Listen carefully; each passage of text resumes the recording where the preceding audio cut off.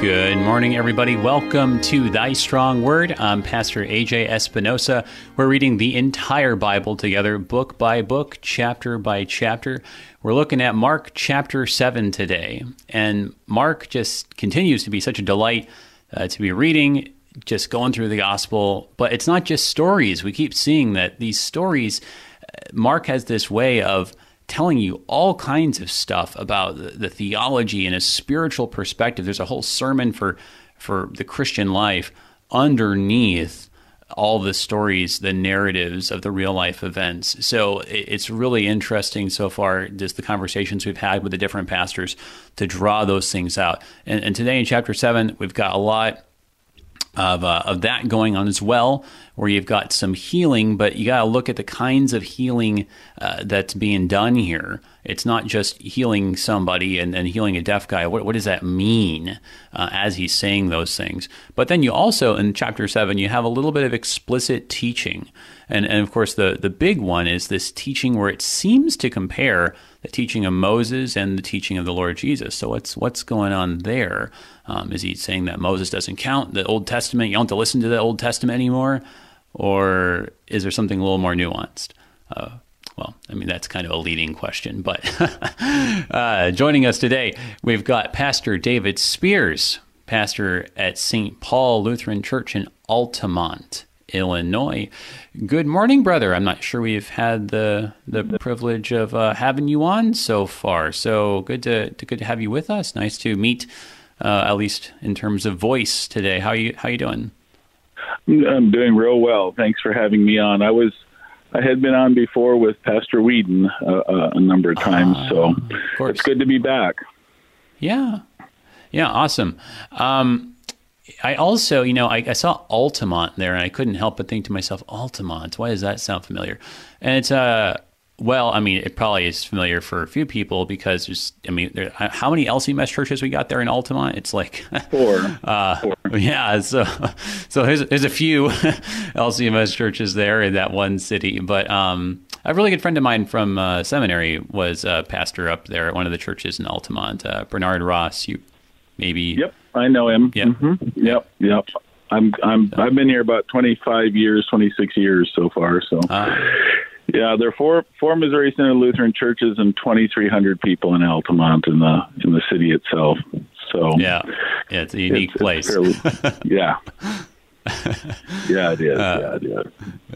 Well, and I think that I crossed. I think there's a guy out in California that I went to seminary with, or was crossed paths in seminary. That's how you do things there. Sure. I don't know if you're related to him. I think you serve at the same church. Yeah, that's right. Yeah, there are two Alfonso Espinosas on the LCMS roster, and they are closely related and often confused for each other. So that's how that goes. Yeah. Very good. Excellent. Well, just a delight on multiple levels then to have you on, brother.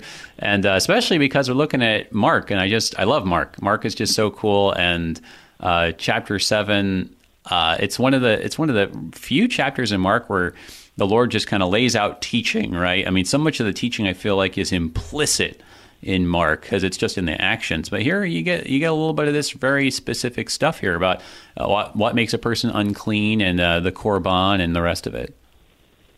Yes, yeah, it does. Yeah, and I think that if you look back, I heard yesterday you were saying this is just kind of a furious kind of pace that Mark keeps up. It's that word immediately, and so you had almost a catalog of healings. And in chapter 6, you had all these signs pointing to the fact that he's the prophet that Moses spoke about in Matthew 18 or in Deuteronomy 18. He, and there he feeds the 5,000, and then he also walks on the water, doesn't split the water, and stuff. But I think there's all these signs that are going on that had been laid out there for the people of Israel to look for, and then also to listen to him. And I think that was, that's really important. So. Right. Yeah. I know, and that's not even a level that we had considered. But yeah, you could take the different things we saw in chapter 6 and make a comparison to Moses then too. I mean, and that's part of the challenge I think in Mark is that he's leaving this stuff out, and you're like, well, what are you supposed to be making the comparison to? Moses, David, just the idea of being a king. Is it a foreshadowing of the resurrection? Is it all of the above? So yeah, but that's kind of the fun of it too. So it'll be cool to look at chapter 7 when we get to the last two little episodes, these two different healings. Trying to puzzle out together. So what is that kind of getting at? Even as it tells us what really happened, but like what's it also saying? So good stuff today. So as we get started, would you open us up with a prayer for us and for everyone listening and for everyone out there? Sure.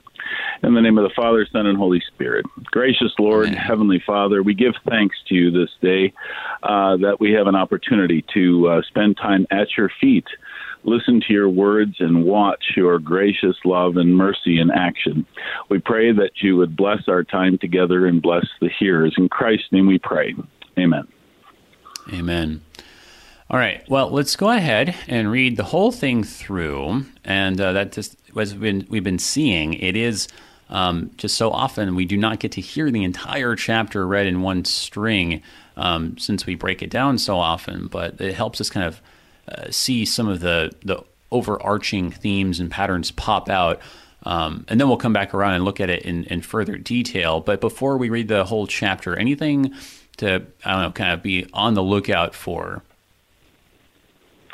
I think that there's going to be the conflict is going to be that we see at the beginning of the chapter is going to be resolved, and then Jesus continues to go on with his ministry, but also contrasts what's lacking in the Jews, and we'll get into that, with what he finds in the Syrophoenician woman, especially. I think that's a very striking event, and we can talk about that when we get there. Yeah, that pattern actually might fit with the same kind of pattern we saw last time. So yeah, that's good to keep in mind. All right, so here it is. Here's chapter 7 of Mark in the English Standard Version from the top. Now, when the Pharisees gathered to him with some of the scribes who had come from Jerusalem, they saw that some of his disciples ate with hands that were defiled, that is, unwashed. For the Pharisees and all the Jews do not eat unless they wash their hands properly, holding to the tradition of the elders. And when they come from the marketplace, they do not eat unless they wash. And there are many other traditions that they observe, such as the washing of cups and pots and copper vessels and dining couches. And the Pharisees and the scribes asked him, "Why do your disciples not walk according to the tradition of the elders, but eat with defiled hands?" And he said to them, "Well did Isaiah prophesy of you hypocrites, as it is written, 'This people honors me with their lips, but their heart is far from me. In vain do they worship me, teaching as doctrines the commandments of men. You leave the commandment of God and hold to the tradition of men.' And he said to them, 'You have a fine way of rejecting the commandment of God in order to establish your tradition. For Moses said, "Honor your father and your mother," and "Whoever reviles father or mother must surely die." But you say, "If a man tells his father or mother, whatever you would have gained from me is korban," that is given to God, then you no longer permit him to do anything for his father or mother, thus making void the word of God by your tradition that you have handed down. And many such things you do." And he called the people to him again and said to them, "Hear me, all of you, and understand. There is nothing outside a person that by going into him can defile him, but the things that come out of a person are what defile him." And when he had entered the house and left the people, his disciples asked him about the parable. And he said to them, "Then are you also without understanding? Do you not see that whatever goes into a person from the outside cannot defile him, since it enters not his heart, but his stomach, and is expelled? Thus he declared all foods clean. And he said, what comes out of a person is what defiles him. For from within, out of the heart of a man come evil thoughts, sexual immorality, theft, murder, adultery, coveting, wickedness, deceit, sensuality, envy, slander, pride, foolishness. All these evil things come from within, and they defile a person." And from there he arose and went away to the region of Tyre and Sidon. And he entered a house and did not want anyone to know, yet he could not be hidden. But immediately a woman whose little daughter had an unclean spirit heard of him and came and fell down at his feet. Now the woman was a Gentile, a Syrophoenician by birth. And she begged him to cast the demon out of her daughter. And he said to her, "Let the children be fed first, for it is not right to take the children's bread and throw it to the dogs." But she answered him, "Yes, Lord, yet even the dogs under the table eat the children's crumbs." And he said to her, "For this statement you may go your way. The demon has left your daughter." And she went home and found the child lying in bed and the demon gone. Then he returned from the region of Tyre and went through Sidon to the Sea of Galilee in the region of the Decapolis. And they brought to him a man who was deaf and had a speech impediment, and they begged him to lay his hand on him. And taking him aside from the crowd privately, he put his fingers into his ears, and after spitting, touched his tongue. And looking up to heaven, he sighed and said to him, "Ephphatha," that is, "be opened." And his ears were opened, his tongue was released, and he spoke plainly. And Jesus charged them to tell no one, but the more he charged them, the more zealously they proclaimed it. And they were astonished beyond measure, saying, "He has done all things well. He even makes the deaf hear and the mute speak." All right. So, yeah, you've got, I think you're right, that you've got this teaching which is pretty squarely directed against the Pharisees, the scribes from Jerusalem, and kind of generally the so-called tradition of the elders, as it's called in verse 3. You've got this, I think there is a contrast with that, and then you kind of have these, it seems like there's these miracle stories that are kind of like real-life demonstrations of what he's getting at. So I think you're right, and that's going to be really interesting to try to piece together a little bit more in a fine-tuned sort of way. But just initially, though, we got to start though with this conflict, because we had a little bit of a respite between the conflict between the Lord and the Pharisees. The most recent one was kind of implicitly the contrast with Herod, but the Pharisees, they're back, right? And they have yet another issue with the Lord and his disciples.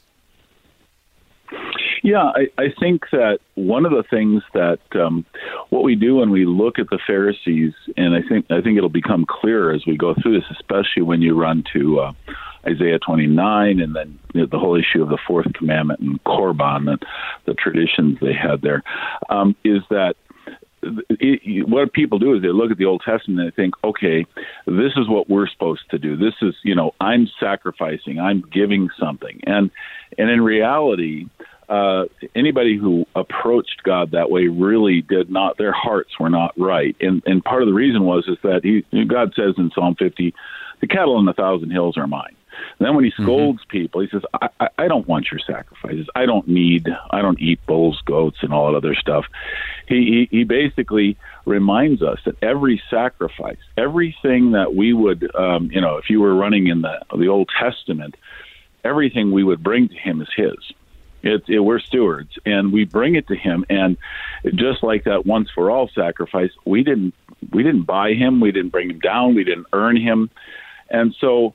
And yet at the same time, then you get these when you lose Christ and you lose and everything begins to turn on what you do, self-sanctification, both in the wide and the narrow sense. Then what I think happens is you start looking for real small little issues, traditions, and how do you wash your hands and everything. And again, you begin to see the heart's focus is on, okay, what do I have to do? Luther's famous question, what do I have to do? And you miss the point that in all of the sacrifices, the peace, fellowship, sin, the burnt offerings and stuff, these were all gifts of God. He said, here, you take one of my animals, you kill it, you bleed it, you confess your sins, and then we declare peace, we rejoice, and so on. They're all done and pointing forward to the coming of Christ, this man who's standing in front of them. And so they had gotten so twisted around, so completely knotted up in their own traditions, that they missed Christ. He would weep over that. You missed the day of your visitation. You didn't see Christ. And, of course, they didn't see the Lamb of God who takes away the sin of the world. I noticed you mentioned John 6, or John the Baptist last time. So, Yep. Yeah, but that's right. And I think you're spot on there that the problem, I mean, it's not so much even that, it's bad to have human traditions or something like that, right? It's that the focus, like you were saying, is all wrong. It's really weird because it's like it's supposed to be a faith and a religion and a piety that's about God, and yet it's somehow actually all about the self now. And I think that's what the Lord's fundamentally getting at when he calls them hypocrites. And that's one of these words where it's unfortunate, and I think we've talked about it a little bit. But not maybe in a little bit of time. But this word hypocrites, right? It's not really translated out of the Hebrew, out of the Greek, as much as it is just kind of transliterated, right? Because the Greek word is just hypokrites. I mean, that's just the word. But the thing is, in English, I feel like, at least the way it's used these days, it kind of means someone who fails to practice what they preach, right? Like someone who, they talk about all this stuff, but then, they tell their kid, oh, don't smoke, right? But then they go and they smoke a pack a day or something like that, right? But that's not what the word means in the case of this context back here, 2,000 years ago. Here, the word, it's something like an actor. It's like someone who is trying to, convince people or do something impressive so that they would win applause and acclaim. But the point is, right, it's on the self. You're doing all this stuff so you get noticed and you get attention. And so it's all about themselves. It's all about this whole Korban thing, right, that we get into, right? It's not because we're trying to ultimately obey God, or because we think it's, the temple is running out of funds or something like that. So it's really important that we, give this stuff to the benefit of the people of God or something. It's like, as you were saying, what do I need to do? And in that way, this is really applicable to us today, because we so often are like this. We treat the Bible as a list of things that I am allowed to do, that I can do, and things that I cannot do, right? And things that I have to do. But we end up, we twist it and we make it all about ourselves instead of about God or our neighbor. Yeah, I think that they lost Christ out of the Old Testament, and what's left is self. I mean, that is the two religions in the world. And so in losing Christ, they begin to, they're criticizing these disciples because they didn't wash their hands appropriately or in the proper way according to the tradition of the elders. And the point of the matter is that they're actually challenging Jesus' authority. And that's the irony. They're standing in front of God and saying, now we have a tradition, and God is, and what he's going to do is he's going to turn that. He's going to speak very, very firmly about them when he quotes Isaiah 29. He says, well, did Isaiah prophesy of you hypocrites, play actors? You're playing at religion. Right. Right. Making it all about yourself. And the notion is that again, they lost the point that, and I use this in the Old Testament. People think all of these rules, how you cut your beard, even we just read in Treasury of Daily Prayer, the two boys, Aaron's sons, played with their censers and they got killed. And you're thinking, wow, wait a minute, why? and then they're told over and over again, don't change, don't add something, don't subtract something, don't play with it. The fear of God came into all those people. But I don't believe it was because God just wanted to see if they could keep the rules or if they would honor him by keeping rules, but because the whole of the right of the Old Testament was preaching Christ. And once you begin to put yourself in there, you miss Christ. Once you begin to you subtract from it or you add to it, which means you're imposing yourself. You're starting to miss Christ. Our sinful nature will always try to remove Christ or put a bit of ourselves into the mix because we have that what's called the opinio legis, the desire to be a part and responsible for our salvation. So the play acting is all that's left when you miss Christ. In the Old Testament even, which was nothing more than a preaching of Christ. Ultimately, I think the whole of the tabernacle. I think that's right on. That everything that they were doing was foreshadowing Christ, was giving glory to God.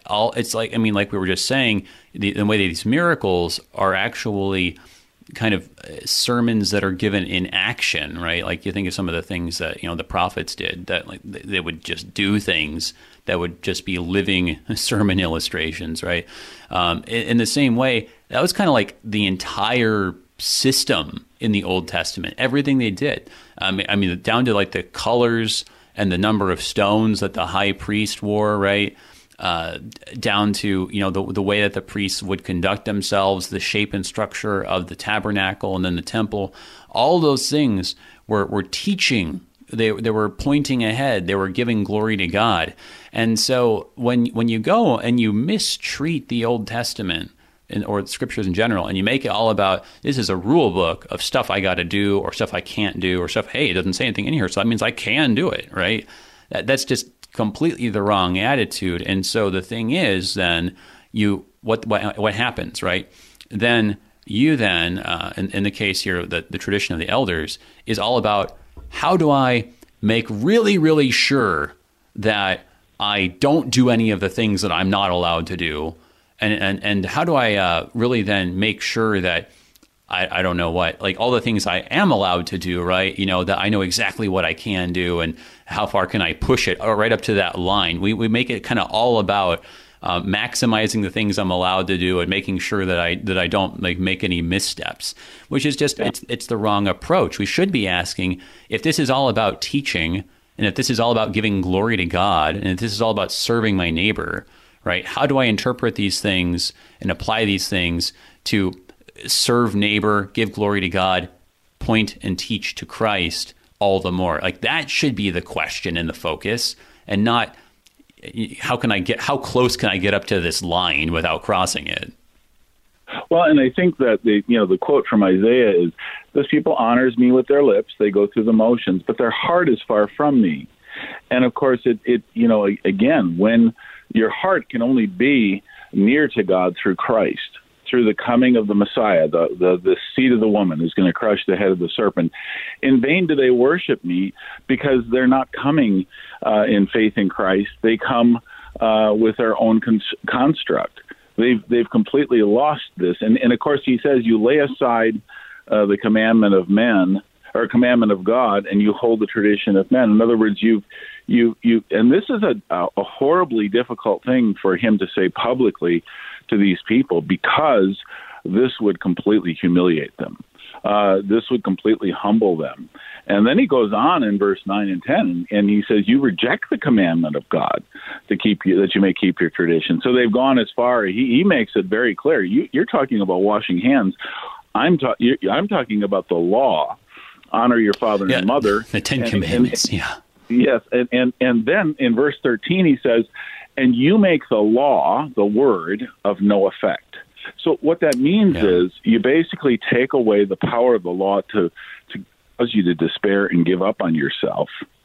It no longer does it. No longer, second use is no longer there. You're no longer crushed. You don't see your need for a savior, which is exactly the point that he's running into with them. They do not see their need for a savior, and they are constructing this right, this whole idea, So, and even the notion of using the sacrifice for korban, which means I'm offering something so that I don't have to serve my parents. But Jesus says, I didn't come to abdicate the law in Matthew 5. I've come to fulfill every bit of it. He doesn't break it apart like that.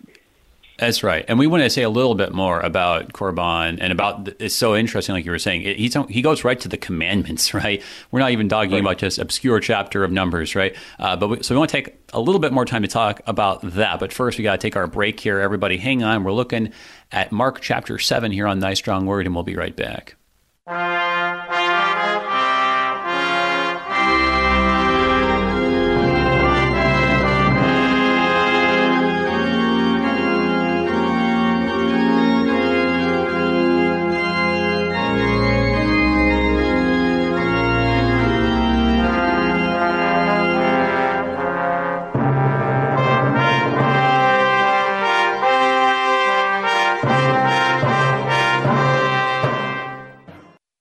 Jesus will stop at nothing to get your attention, to get you, to grab hold of you.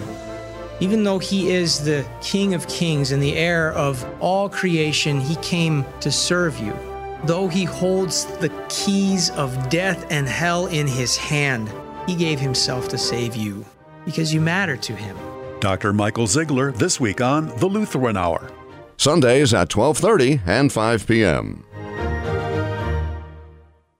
In many ways, St. Matthew Lutheran Church in Bel Air, Maryland is just like any other Lutheran Church Missouri Synod church. They have worship services each Sunday and reach out to their community, but one thing they don't do is pay their electric bill. Hello, this is Rahema Kavuga, Synod Relations Manager of Lutheran Church Extension Fund. And if you want to hear what St. Matthew actually did to eliminate their electric bill, just visit interesttime.org. That's interesttime.org.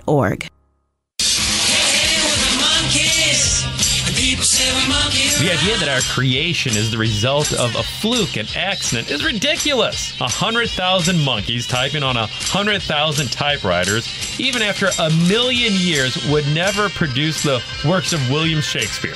But they might produce several episodes of Wrestling with the Basics, Saturday mornings at 9 a.m. on air or on demand. A click away 24 hours a day at kfuo.org.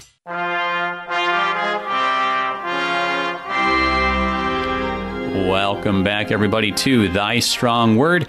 I'm Pastor A.J. Espinosa. We're looking at Mark chapter 7 here. We're joined by our guest. We've got Pastor David Spears, pastor at St. Paul Lutheran Church in Altamont, Illinois. We were just talking about this first part of Mark 7. We read the whole chapter, but we came back around focusing on this part where he's specifically dealing with this issue of Korban and the fourth commandment here. Moses said, honor your father and your mother. But then the Lord says, but you are making void the word of God by your tradition. So the conflict with the Pharisees and the scribes is right back where it was in chapter 3. If you've got a question for me or for Pastor Spears, give us a call if you're listening live. 1-800-730-2727, or if you're in St. Louis, 314-821-0850. Also, you can send an email to kfuo@kfuo.org. And today we actually happen to have the Facebook stream up too, and that seems to be working okay. So you can send a comment or question that way as well, facebook.com/AJ Espinosa. So, and before I forget to, also, speaking of things on the internet, you should check out this cool website. It's called lhfmissions.org.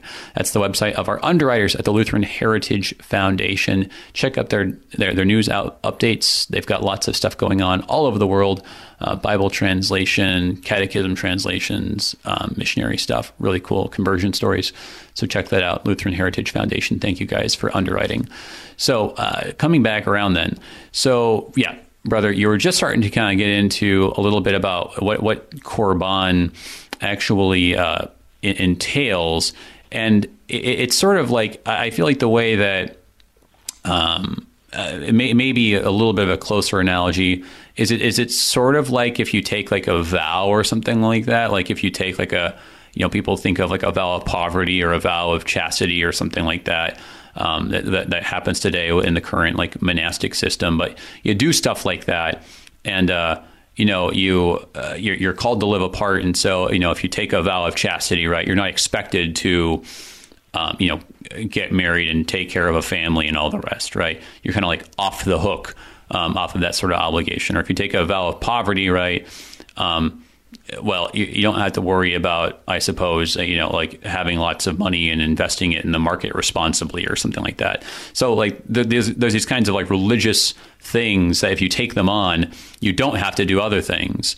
And so it seems like this kind of Korban thing, it's like, well, if you do this, all the stuff that you would have done for your parents ends up effectively being reserved to God in some sense, whatever exactly that practically looked like in the end.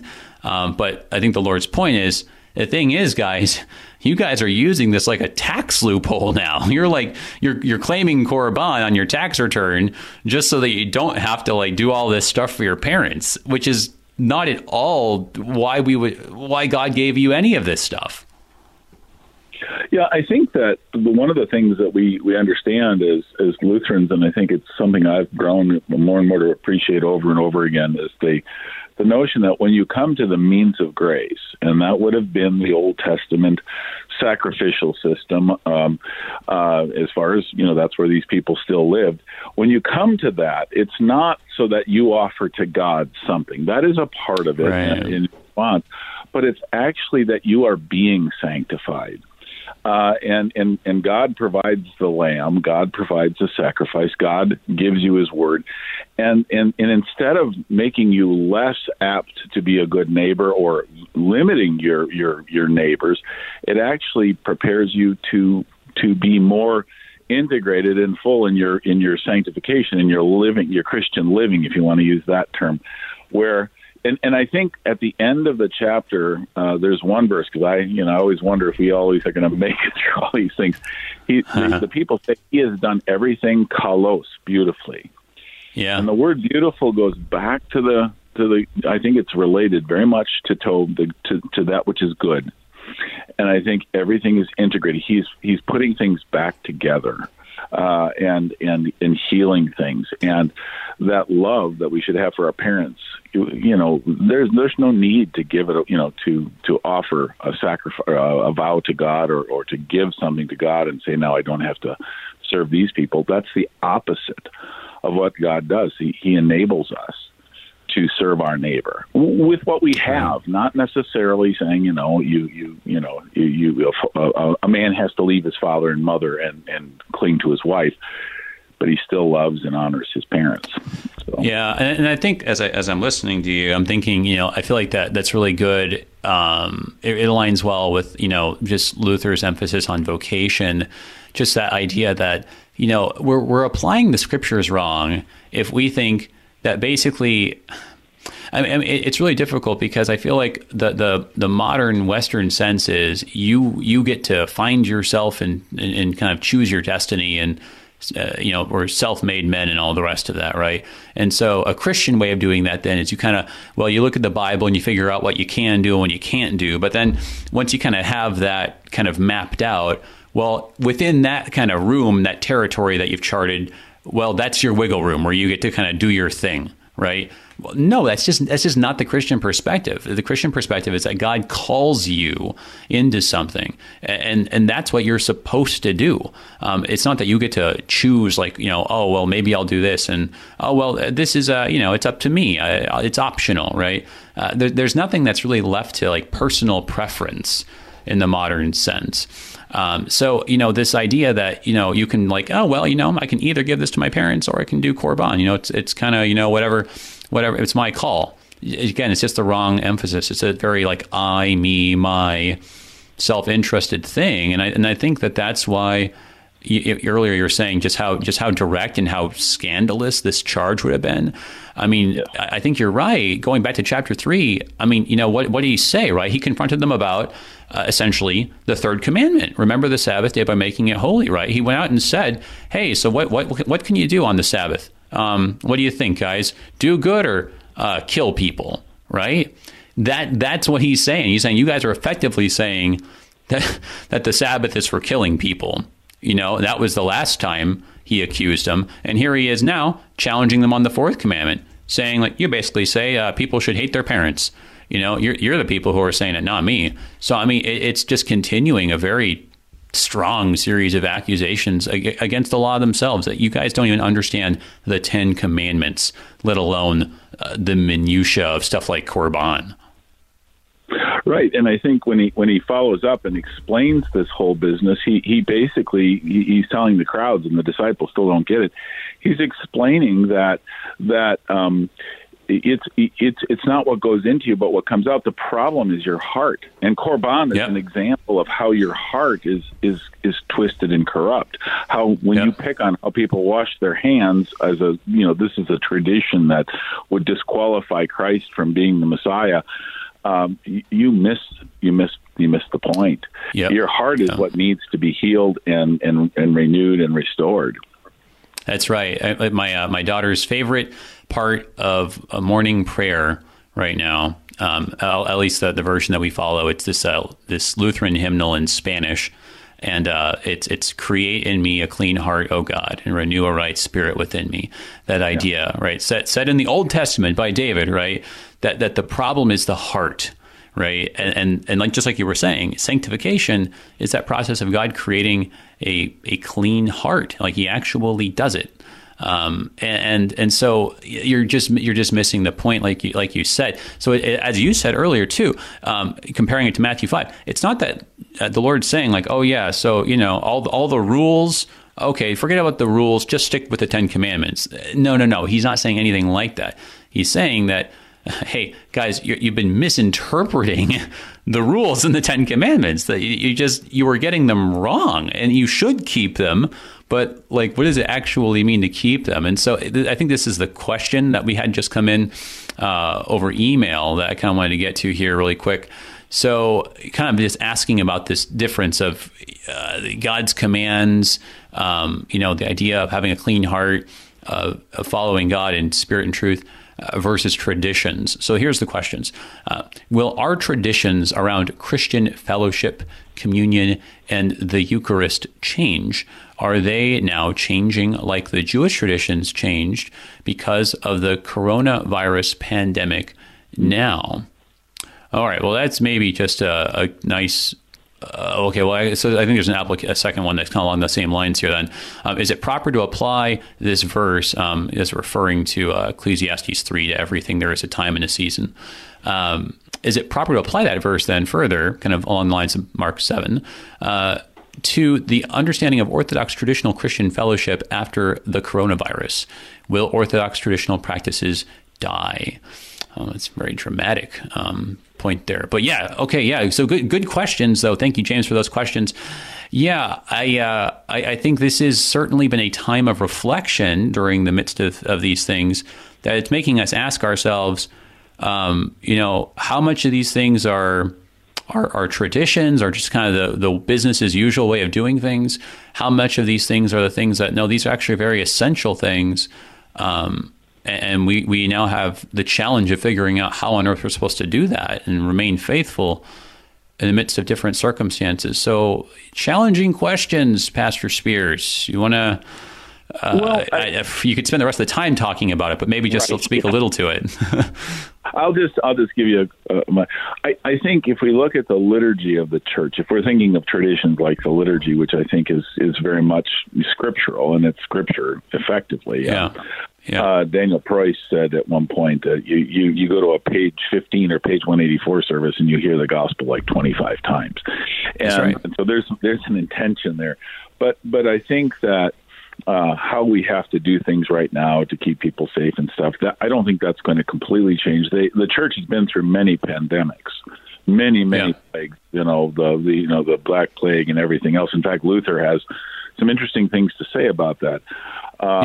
So I think it would be good if a person really wanted to read about that, go back and read Luther as he describes, ministering during the plague. And then Walther, from what I understand, had 2 nervous breakdowns during cholera epidemics in St. Louis, that area.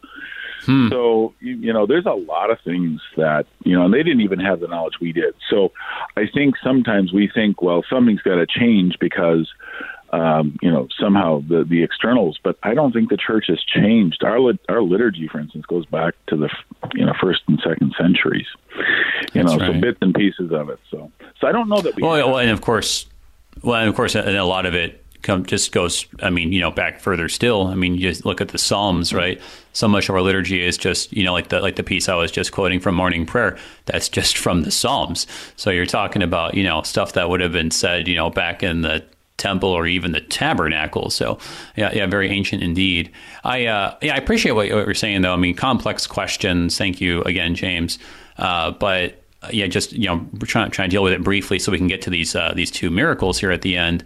Yeah, I think it's been a time of reflection, but I think in the midst of this reflection, I think for me, I've just seen that really maybe not nearly as much needs to change about the way we're doing things so much as what needs to change is perhaps our attitude about things, because I think that we're very used to government just kind of just saying like, yeah, you guys do whatever you want, like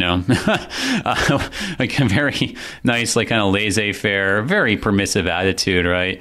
To now the government's like, you know what, these are the rules, and we expect everyone to play by these rules. No special exemptions for anybody. At least that's kind of what we've been dealing with out in California, for example.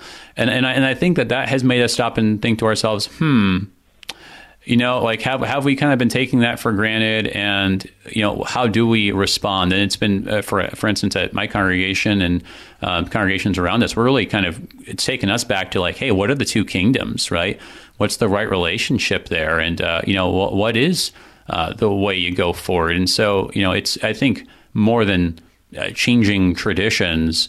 I think for us, it's been just kind of a wake-up call and been like, hey, don't forget about this doctrine because it's extremely applicable to these times. So, good questions. Don't want to leave out, though, these two episodes. So the first one, the Syrophoenician woman's faith. This is interesting. It says there he goes away from there after saying these things, and he goes to Tyre and Sidon. So up north, right? So this is up north. Sidon would have been, part of the Asher's inheritance, what he was supposed to get anyway. Maybe briefly for a time, part of Sidon, right? But never Tyre anyway. So he goes up way north, which you're just thinking, well, why did he do that anyway? What's he up to? And then like on the way back down here, right? He encounters, it just explicitly says it, there is a Gentile woman, right? And this is, I think, really fascinating to me because back when we saw the man who was possessed in the Gerasenes, right, back in chapter 5, I think it was. I think there's a lot of similarities here. There were lots of like hints that he's a Gentile. There's like, here he's hanging out in the tombs and the way that he talks, Most High God, the pigs, etc., right? Just the region of the Gerasenes. But here it's just like, okay, guys, in case you missed it, this is actually a legit Gentile right here. I'll even tell you she's Syrophoenician, right? So really, really Gentile. And we just have this description of, hey, you know what? Even the Lord knows there's something a little bit scandalous about doing anything for a Gentile woman. But here he does it, and he commends her. So, this is really striking that after talking about what really makes clean or unclean, he goes and has this exchange with an unclean person. Yeah, and I think the interesting thing about it is the people of Israel were to be a light. So they were to be, in the Old Testament and over again, God complains that you're causing the Gentiles to blaspheme me. In other words, you're misrepresenting me in so many different ways. And so this woman, from what we understand, heard about Christ. And of course, she was living in an area that would have been quite a mix of different peoples and stuff. So she heard those words, and her daughter was demon possessed. And so she's throwing up her hands, and God brings us to those points where we don't know where else to turn. It's called, it's called tentatio, that affliction. And so she goes to ask Jesus, and it says Jesus, she kept asking him. It's an imperfect verb, and so she kept asking. She was pestering him, and that's like the unfortunate widow, the widow who keeps pounding on the door at night. And he basically answers, I've come to to deal with the Jews. I've come to deal with the lost sheep of the house of Israel, including what we just saw, the Pharisees and scribes who seem to be lost. And then she gives this amazing answer, and she understands her theology there, because that's exactly how the structure was back then. The structure, everything was separated for the purpose of the coming of Christ. They weren't to intermarry, and Ezra and Nehemiah, they divorced and all that other stuff. And then, but there was still these people who were called, through the word, through faithful preaching of the word. They were called to have faith in the God of Israel, and she does this. And then in Matthew, what I referenced before was Matthew 15:28. Jesus says, "Great is your faith." There's only two people who are referred to as having great faith, and that was the centurion and they were both Gentiles. And he said both of those times he says, "Great is your faith," which I think is a very real. There's a desire of Jesus to call his people back to true faith, to a heart. They see their hearts as the problem. They let the law do its work and reveal the problems in their heart, and see that there's only one who can give them a new heart. He had said that, I think in Ezekiel and Jeremiah, but in Psalm 51, you desire truth in the inward parts. Create in me a clean heart, you mentioned. So I think that's what he's doing here, and I think it's just amazing, because there is the contrast. And I think his disciples are the beneficiaries. They're watching this. They're listening to this. In fact, he even kind of scolds them. Don't you understand?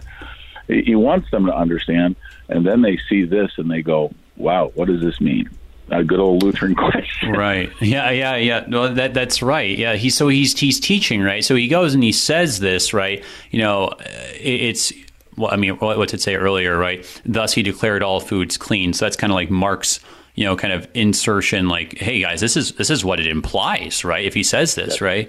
And so I think that by Mark even saying that, it's sort of a nod to kind of like the listeners of the Lord's statement being like, hang on a second.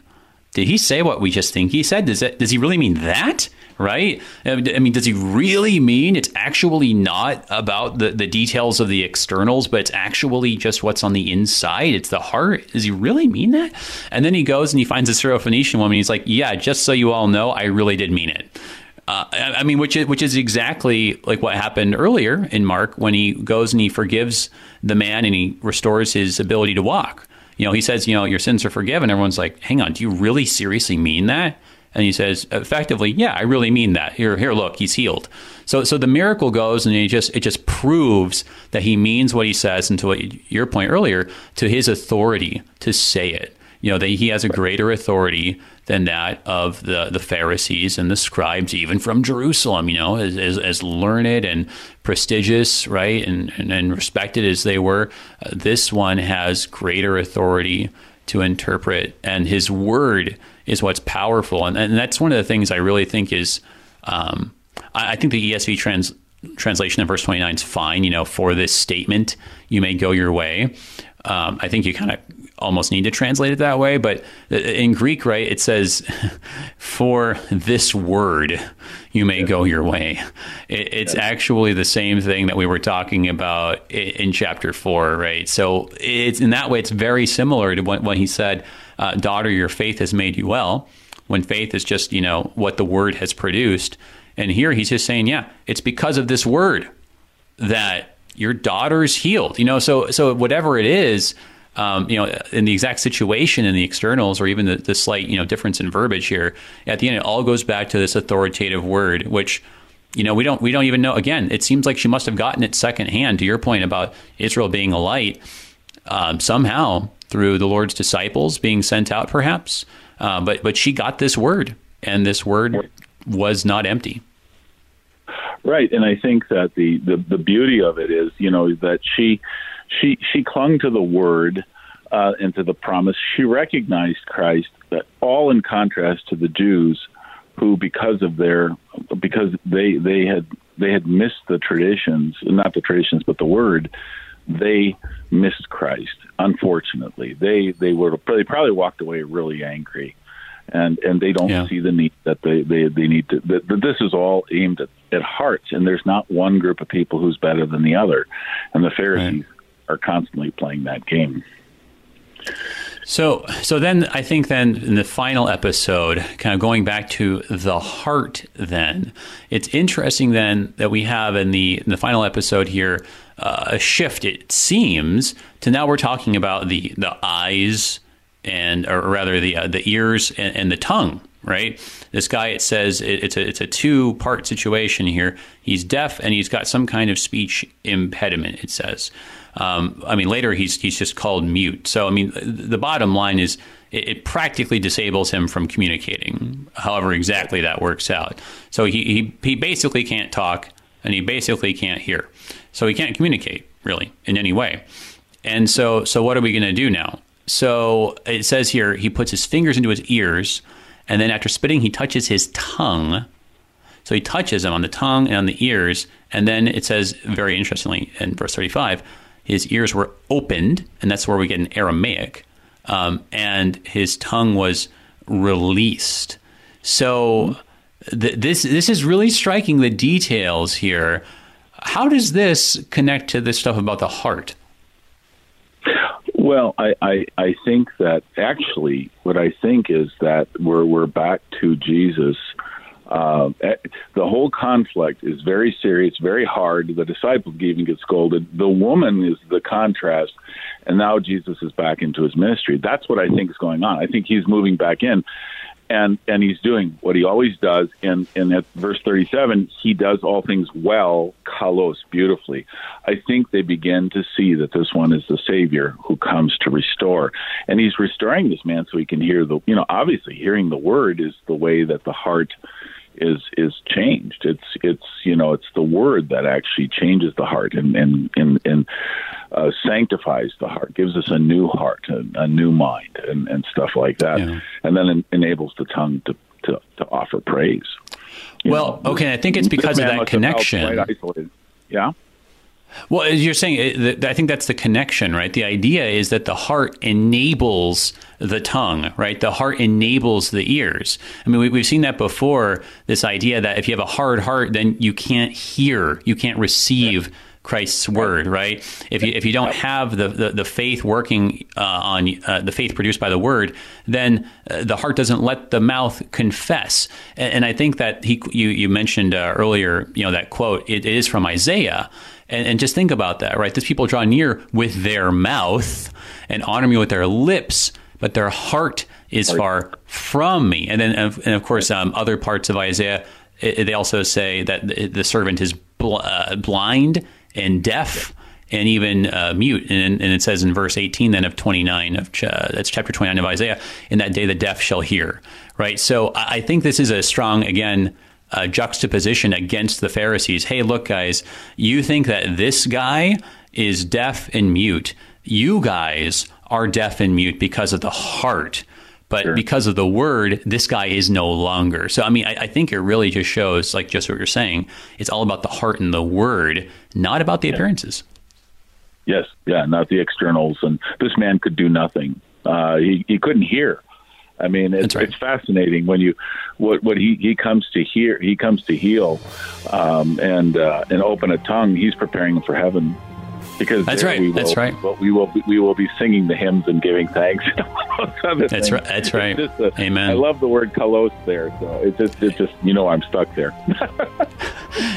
Yeah, it is. The whole thing is just beautiful.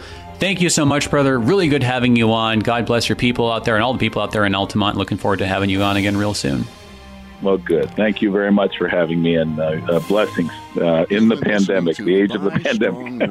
Yeah, thank you, brother. Thank you. Everybody, that was Pastor David Spears, St. Paul, Altamont, Illinois. Moving on next week to Mark 8. I'm Pastor A.J. Espinosa. Till then, peace.